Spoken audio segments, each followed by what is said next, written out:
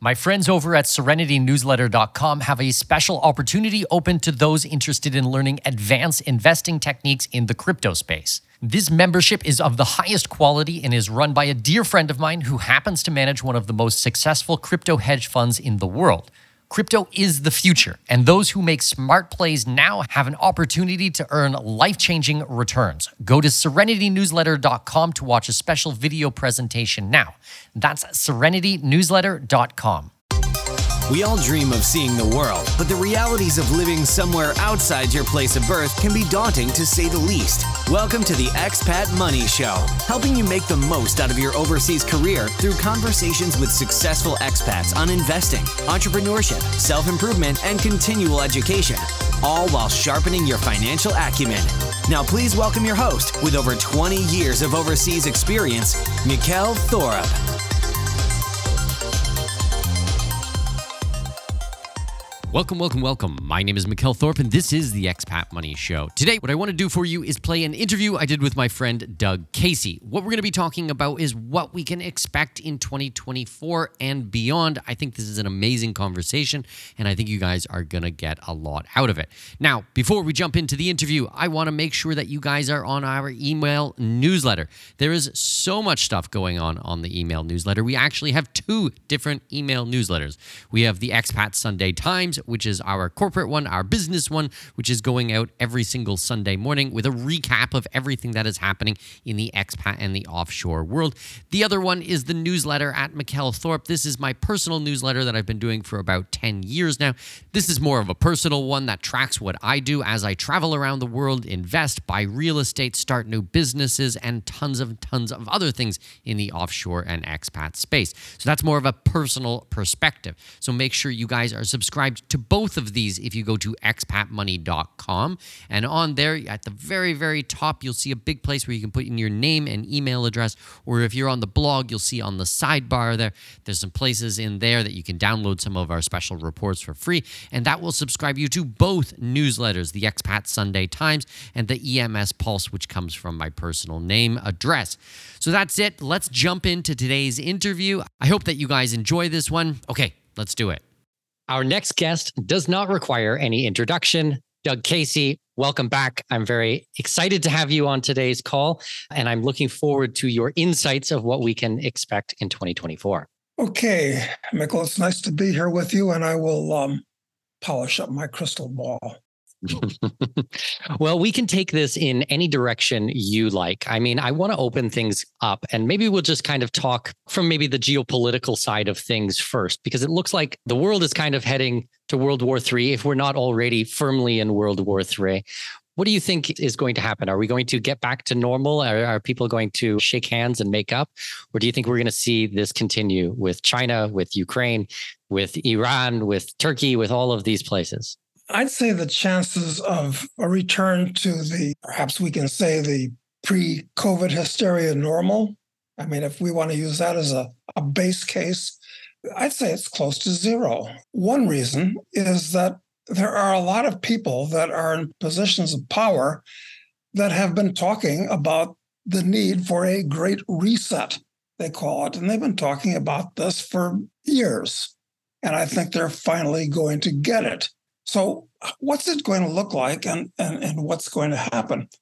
And of course, this kind of fits in with the Strauss and Howe theory of generations and the fourth turning, which I think makes a lot of sense. They've actually been right so far, and other cyclical views of history. So what's going to happen next? Almost anything that we say today could be totally turned on its head tomorrow or next week or next month. So I hesitate to make any predictions, except that the overall situation is, let's look at the economic part of it to start with. We've been living in a Keynesian fantasy for decades. We've been approaching the climax of it since about the year 2000, where large bubbles were blown and governments responded with printing up hundreds of billions and now trillions and multi-trillions of dollars to keep the ball rolling I think we've embarked upon something that for years I've called the Greater Depression. I call it the Greater Depression because it's going to be much worse and much longer lasting and much different than the unpleasantness of 1929 to 1946. And I make this prediction because when governments, well, there are many things that governments do to create distortions and misallocations of capital in the markets. But perhaps the most important thing is the debasement of the currency, which does all kinds of things that have to be rectified later. So chances of a financial collapse are excellent. Maybe it'll take the form of a deflationary collapse. Maybe it'll take the form of something resembling a hyperinflation.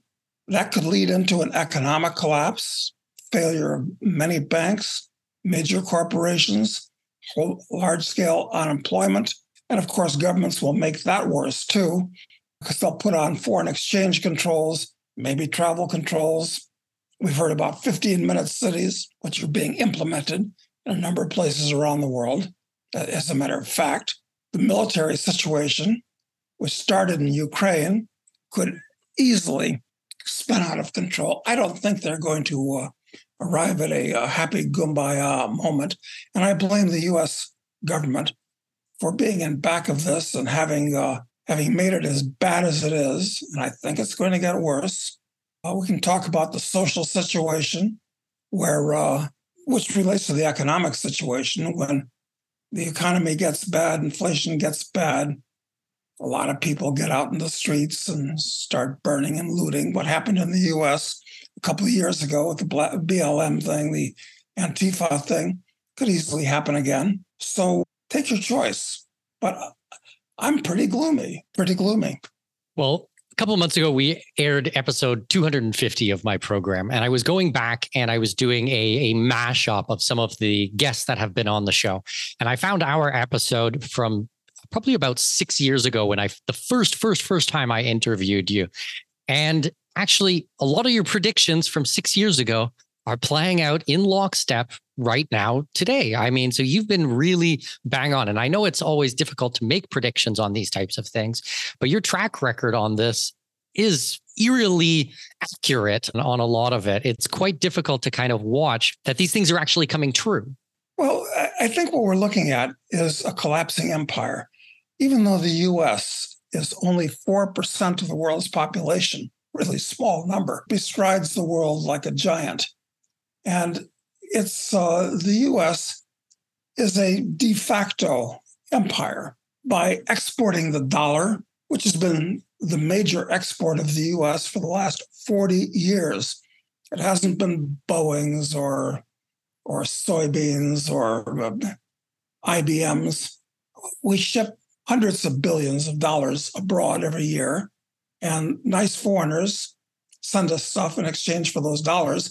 And those dollars are like a time bomb sitting outside the U.S. Americans have to use them in the U.S. by law.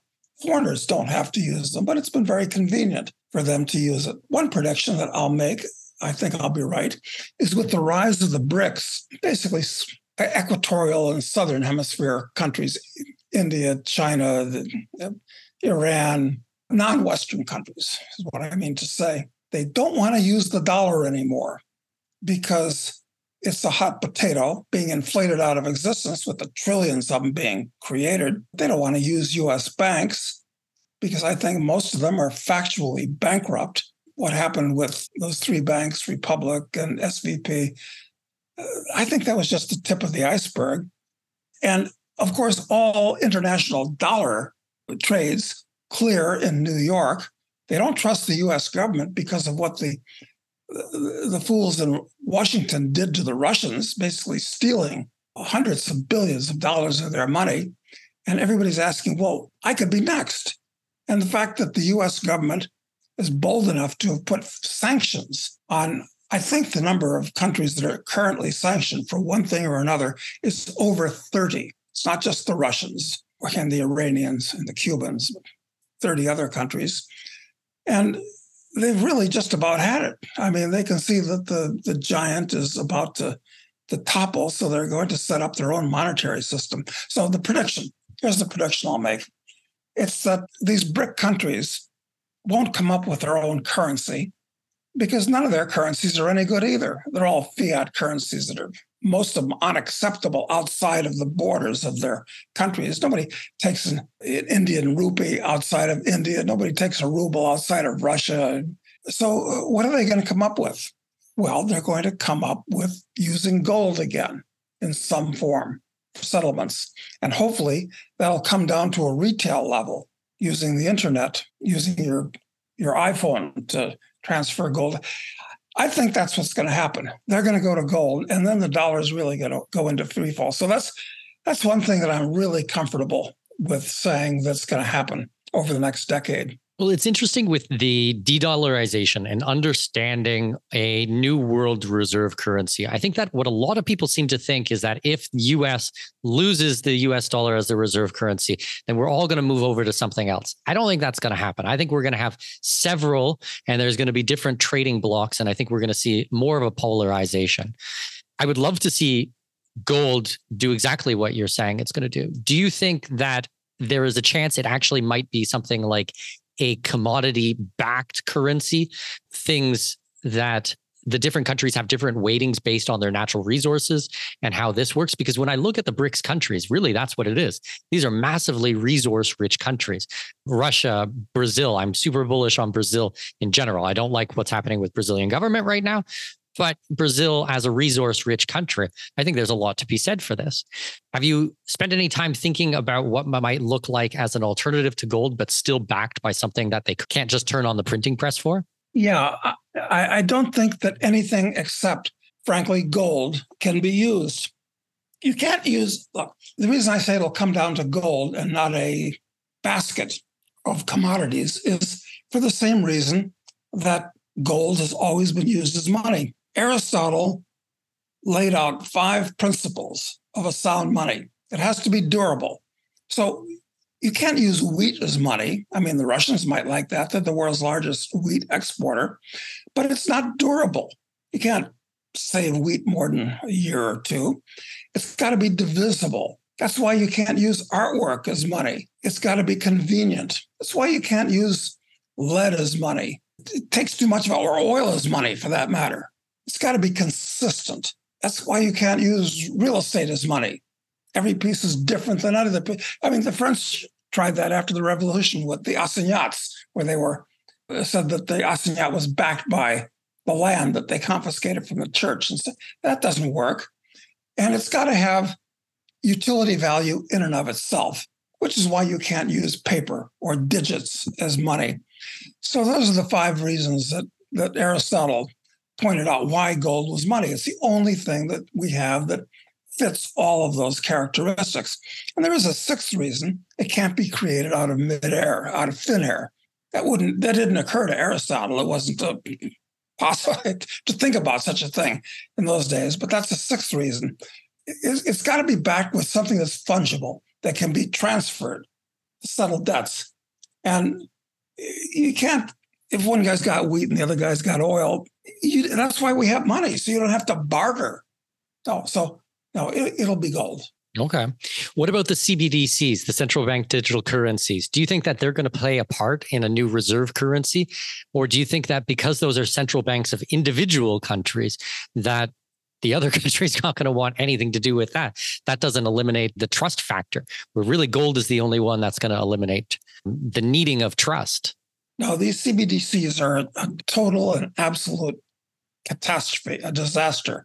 The thing that I value most, I mean, you've got a lot of things that we all value, but I put personal freedom right at the very top of the list. And in order to have personal freedom, you've got to have money. Money lets you go and do and have what you want. So these CBDCs mean that money would be strictly digital. It would clear through a central bank, and it would all be on your iPhone. Huge problem. It means that the amount of Fed dollars, if you want to call that, these digital things on your iPhone, the CBDCs you have, you could be debited or credited, just depending on whether you're naughty or nice. No, they're a catastrophe. And I hope people don't use them and avoid them wherever possible. But, you've got even the IMF has its own potential CBDC with the special drawing right, which is kind of a melange of currencies that they put together. So I think it's going to be a failure, but they're going to try to impose those things on everybody. It's not good. Well, we have a friend in common, Paul Rosenberg, who has wrote extensively on encouraging everybody in his network that if they're an IT specialist or programmer or interested in the blockchain, not to be participating at any level in these CBDCs. Don't be participating in the development of it. Don't be supporting it at any level. Oppose it on all fronts. And I think that he's 100% correct. I think that these things are pure evil and we should not be pretending otherwise. It's very interesting to think about how other countries are going to handle these things, because I look at it and go, all right, well, if everything was the US dollar reserve currency, and now we watched what happened with Russia, we look at all these sanctions that have happened around the world. I think that people are going to other governments are going to be naturally very skeptical of taking anything that they can't control. So even if China comes out with a CBDC and India comes out with the CBDC, India is not going to be taking China's CBDC. I don't think that they want anything to do with that. So no, they don't trust each other. And why should they trust each other? That's why they basically have been using the dollar so far, but now they manifestly don't want to use the dollars anymore. I think it'll come back to gold, Mikkel. I really do. Have you seen or have you been following the countries who have been buying up gold over the last 5-10 years? It's very interesting to watch the central banks that are actually buying gold, places that maybe I wouldn't have expected 10 years ago now are buying hand over fist as much gold as they can possibly get. Like China and Russia are two of them, I guess. And Turkey and some of the other countries in even Poland and some of these countries are buying up gold at alarming rates. So I think that there's something to watch there.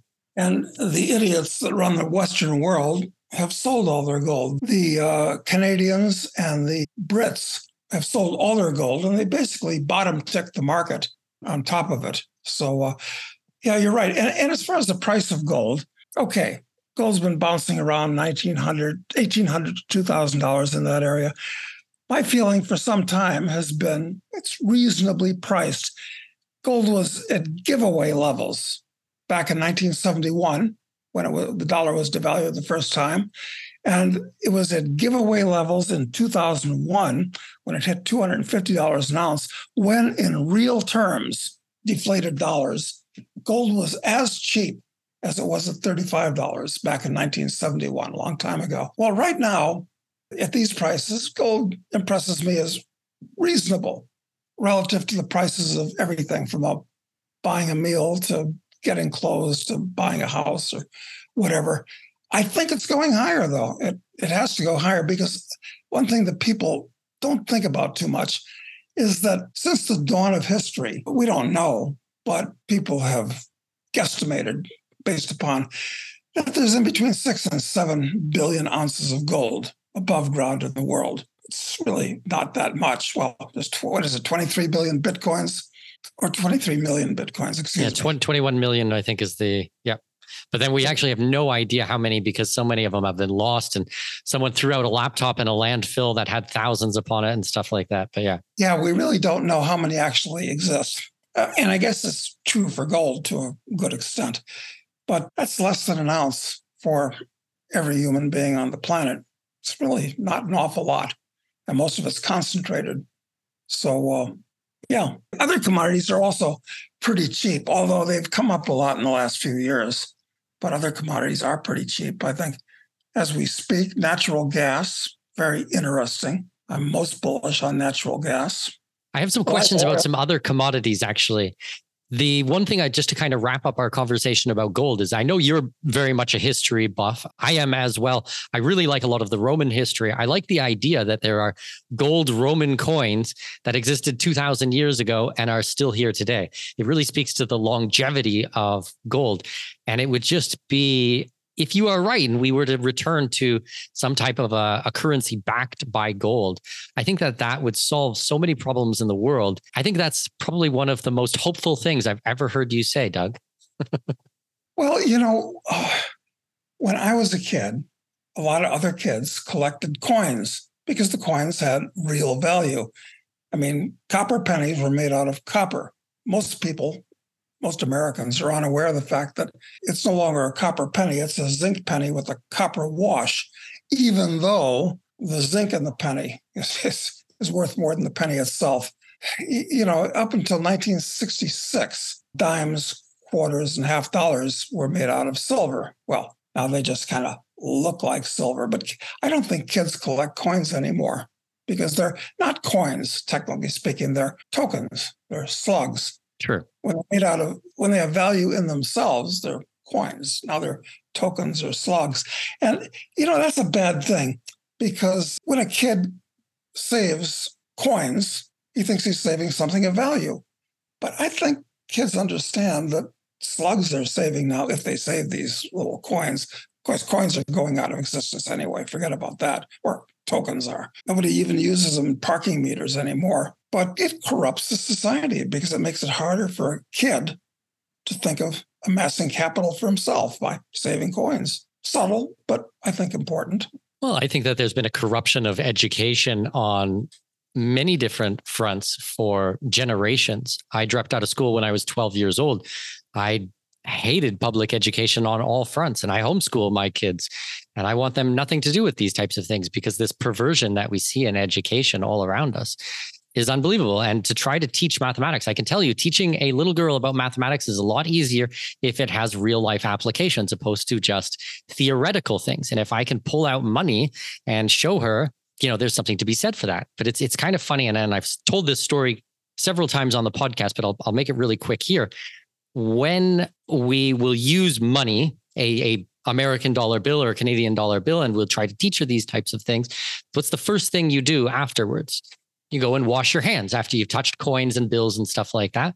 You go and wash your hands afterwards. When I teach her about precious metals, gold and silver and things like that, the first thing we do before we touch it is wash our hands. The value is in, I'm trying to teach her the respect and the understanding, this is real money. This is precious metals. These are, has intrinsic value and has to humans for thousands of years, legitimately thousands of years. And the other one is this dirty fiat, and it just doesn't have the same appeal. It doesn't have the same feeling to it. So I'm not a mystical type of person in any stretch of the imagination, but I do think that there is something slightly magical about precious metals, about gold. Yeah, I agree with that. And of course, it's even better than you think because silver is a well-known bacteriophage. You actually kill bacteria. And same with copper, actually. For what it's worth. Well, I won't get into it right now, but we actually have copper. We have these really expensive sheets that go over the bed that are lined with copper because it kills any of the bacteria and stuff like that. They cost hundreds of dollars. I'm all into health things as well. So it's interesting when you look at the different type of metals and what they were used for. Copper piping, and why is it used for these things? Because there are real values to these types of metals, and antibacterial is one of them. For those interested in moving to another country, I highly recommend learning the local language before you arrive. After traveling for the last 23 years straight, I have seen many people fall into the expat bubble trap. This is where you move to a new country and you only talk to people from the USA or Canada, and you are unable to make local friends. The best way to combat this is by having an understanding of the local language. And the best program I have ever seen for this is StoryLearningCourses.com. These are the programs I use to go from very crummy language skills to fluent in no time flat. The courses are fun and easy to understand, and most importantly, really work. No matter where you are in your language learning abilities, go to StoryLearningCourses.com. That's StoryLearningCourses.com to learn more. Let's change gear a little bit and talk about other types of commodities that you are bullish on. Ultra bullish on uranium. Okay. That's a good place to start. Nuclear power is by far the safest, the cheapest, and the cleanest form of mass power generation. And I think that you're going to find lots and lots of nuclear power plants, especially the new small ones, not the big giant ones that cost billions, but small self-contained ones that can be buried. Have you seen the ones that they can be buried? They put them underground and you come back in like 50 years and it's still generating power. There are actually a couple of dozens of different technologies that are being worked on right now. So that's going to happen. That speaks very well for the future of uranium. And of course, you can't really you can buy uranium directly through ETFs, but I like uranium mining companies, which had a bubble 20 some years ago, and they're going to have another bubble. So that's one. I think that the solar and wind mania, that's a different kind of bubble. I mean, those are fine for remote applications, special applications. There's a place for that kind of thing, any technology. But on the way they're trying to run an industrial civilization on wind and solar is completely and totally insane and uneconomic, and it's going to wind up in a financial and economic catastrophe if they keep building these things, especially in places like Germany, for God's sake, where they're trying to do. So not bullish on that stuff. Well, okay, let me interrupt you because I know that nuclear is the best option. You know that nuclear is the best option. It's scientifically proven. We have 1,001 resources. We can discuss that all day.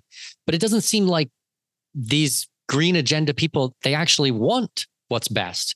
They want to destroy the planet. It is complete hypocritical. It makes absolutely no sense. It's this double speak that is everywhere. They say they're trying to save the planet. And what do? It's lithium mining and all of these EV metals and things like that, strip mining everything. And then we have a viable option, which is clean with modern technology and not a huge impact and actually produces massive amounts of energy. I'm not talking about like a little tiny trickle of energy where we're depending on the sun. And if it rains, then you're screwed. Massive amounts of power, but they're shutting down nuclear power plants all through Europe and decommissioning, and the technology and the research has not been done in the US. You have only places like China and Korea where actually research is being done on these types of things and they're leading the way on it.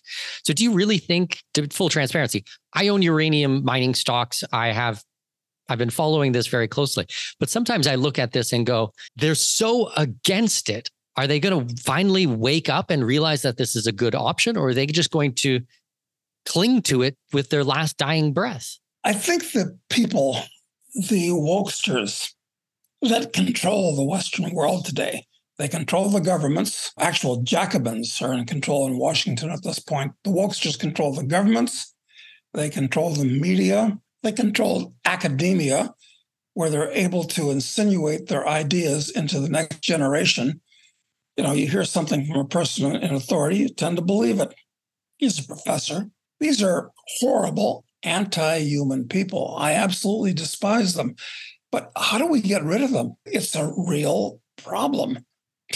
Well, they're looking for a great upset. These people that gather in Davos at the World Economic Forum and consider themselves the elite, they've stated numerous times that there are too many people on the planet, and the ideal number of people would be less than 1 billion, with themselves on top, of course. So what's going to happen? What kind of an upset is this great reset going to be? It could be really scary. This is not going to be a mellow decade that we're looking at now. It's going to be, look, even World War III, which we're about due for this type of thing. The human chimpanzee likes to fight, and the world has become very unstable, I'm afraid, in many, many ways. And it's not even global thermonuclear war that scares me, and it scares me a lot. Maybe they'll start out with a cyber war, because the entire world runs on computers, everything.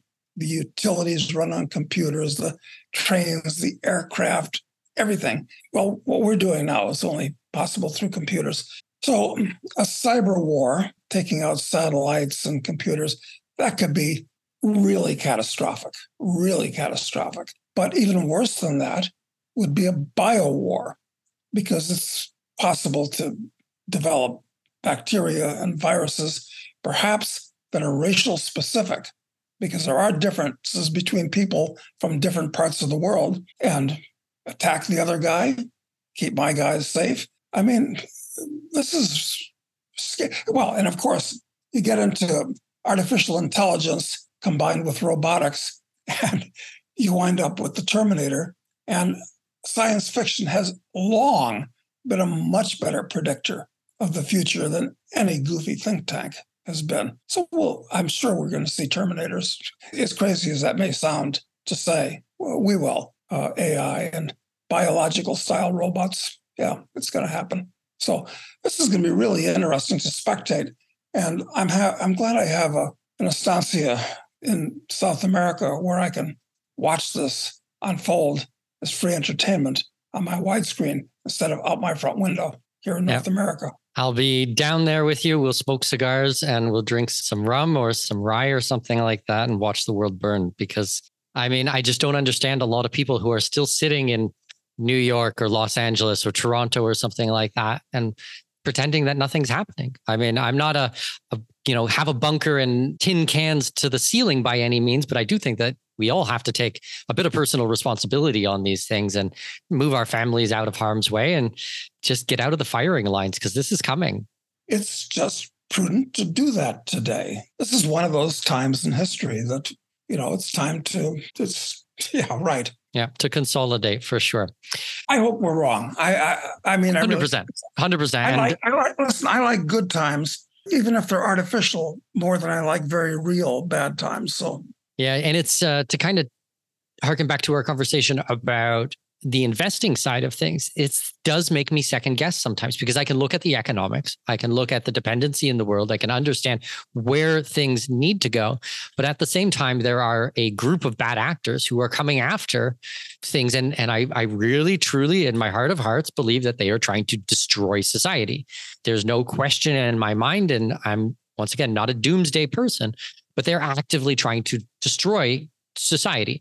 So I'm just not sure. Like, it's the same type of thing when I think about agricultural plays. When I look over the last 3 years and I look at food shortages and all of these things, and it's like, well, maybe that's a great investment opportunity. But then when you start learning about what they've been doing in culling flocks of birds and giving fish PCR tests, they don't even have lungs, for God's sakes, and they want to destroy all these animals' food sources because of nothing. And, this, I used to think it was ignorance and stupidity. I no longer think it's ignorance and stupidity. I think it's purposeful. Yeah, evil is a real thing. And I'm afraid that the word evil has been discredited in many people's minds because it's a word that's bandied around by Bible Belt preachers calling everything evil and so forth.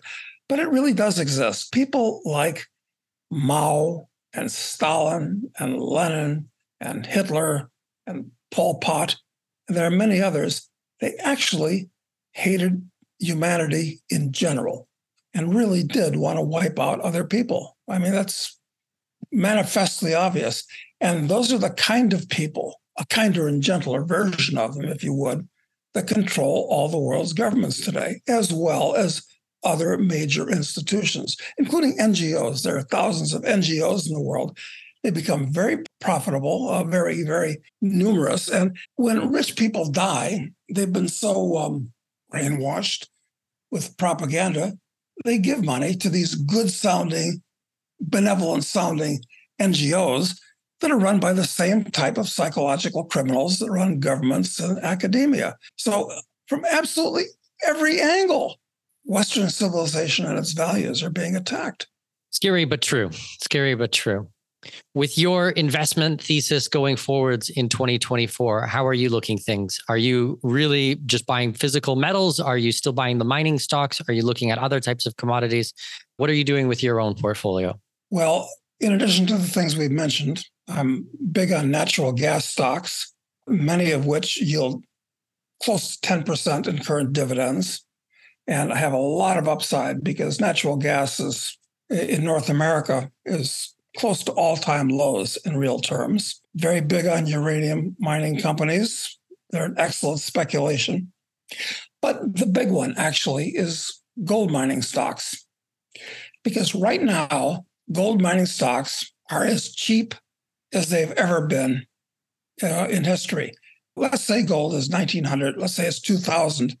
The all-in sustaining cost, which is not just the cash cost, but all things, including the cost of planting flowers on the mine site after the ore deposits mined out. All in sustaining costs, the average for the industry is something like $1,200 an ounce, $1,300 an ounce, something like that. So that gold mining companies are coining money today, and they're as cheap as they've ever been in history. And with the insanity of central banks, gold could be explosive. There could be a panic into gold.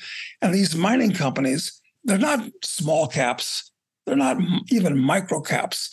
They're not even nano caps. They're pico caps. They're so teeny weeny. So the answer to the question is, I own a lot of them. They're like lottery tickets in some ways, because you don't know who's going to get lucky and get into production. Mining is a terrible business today, incidentally.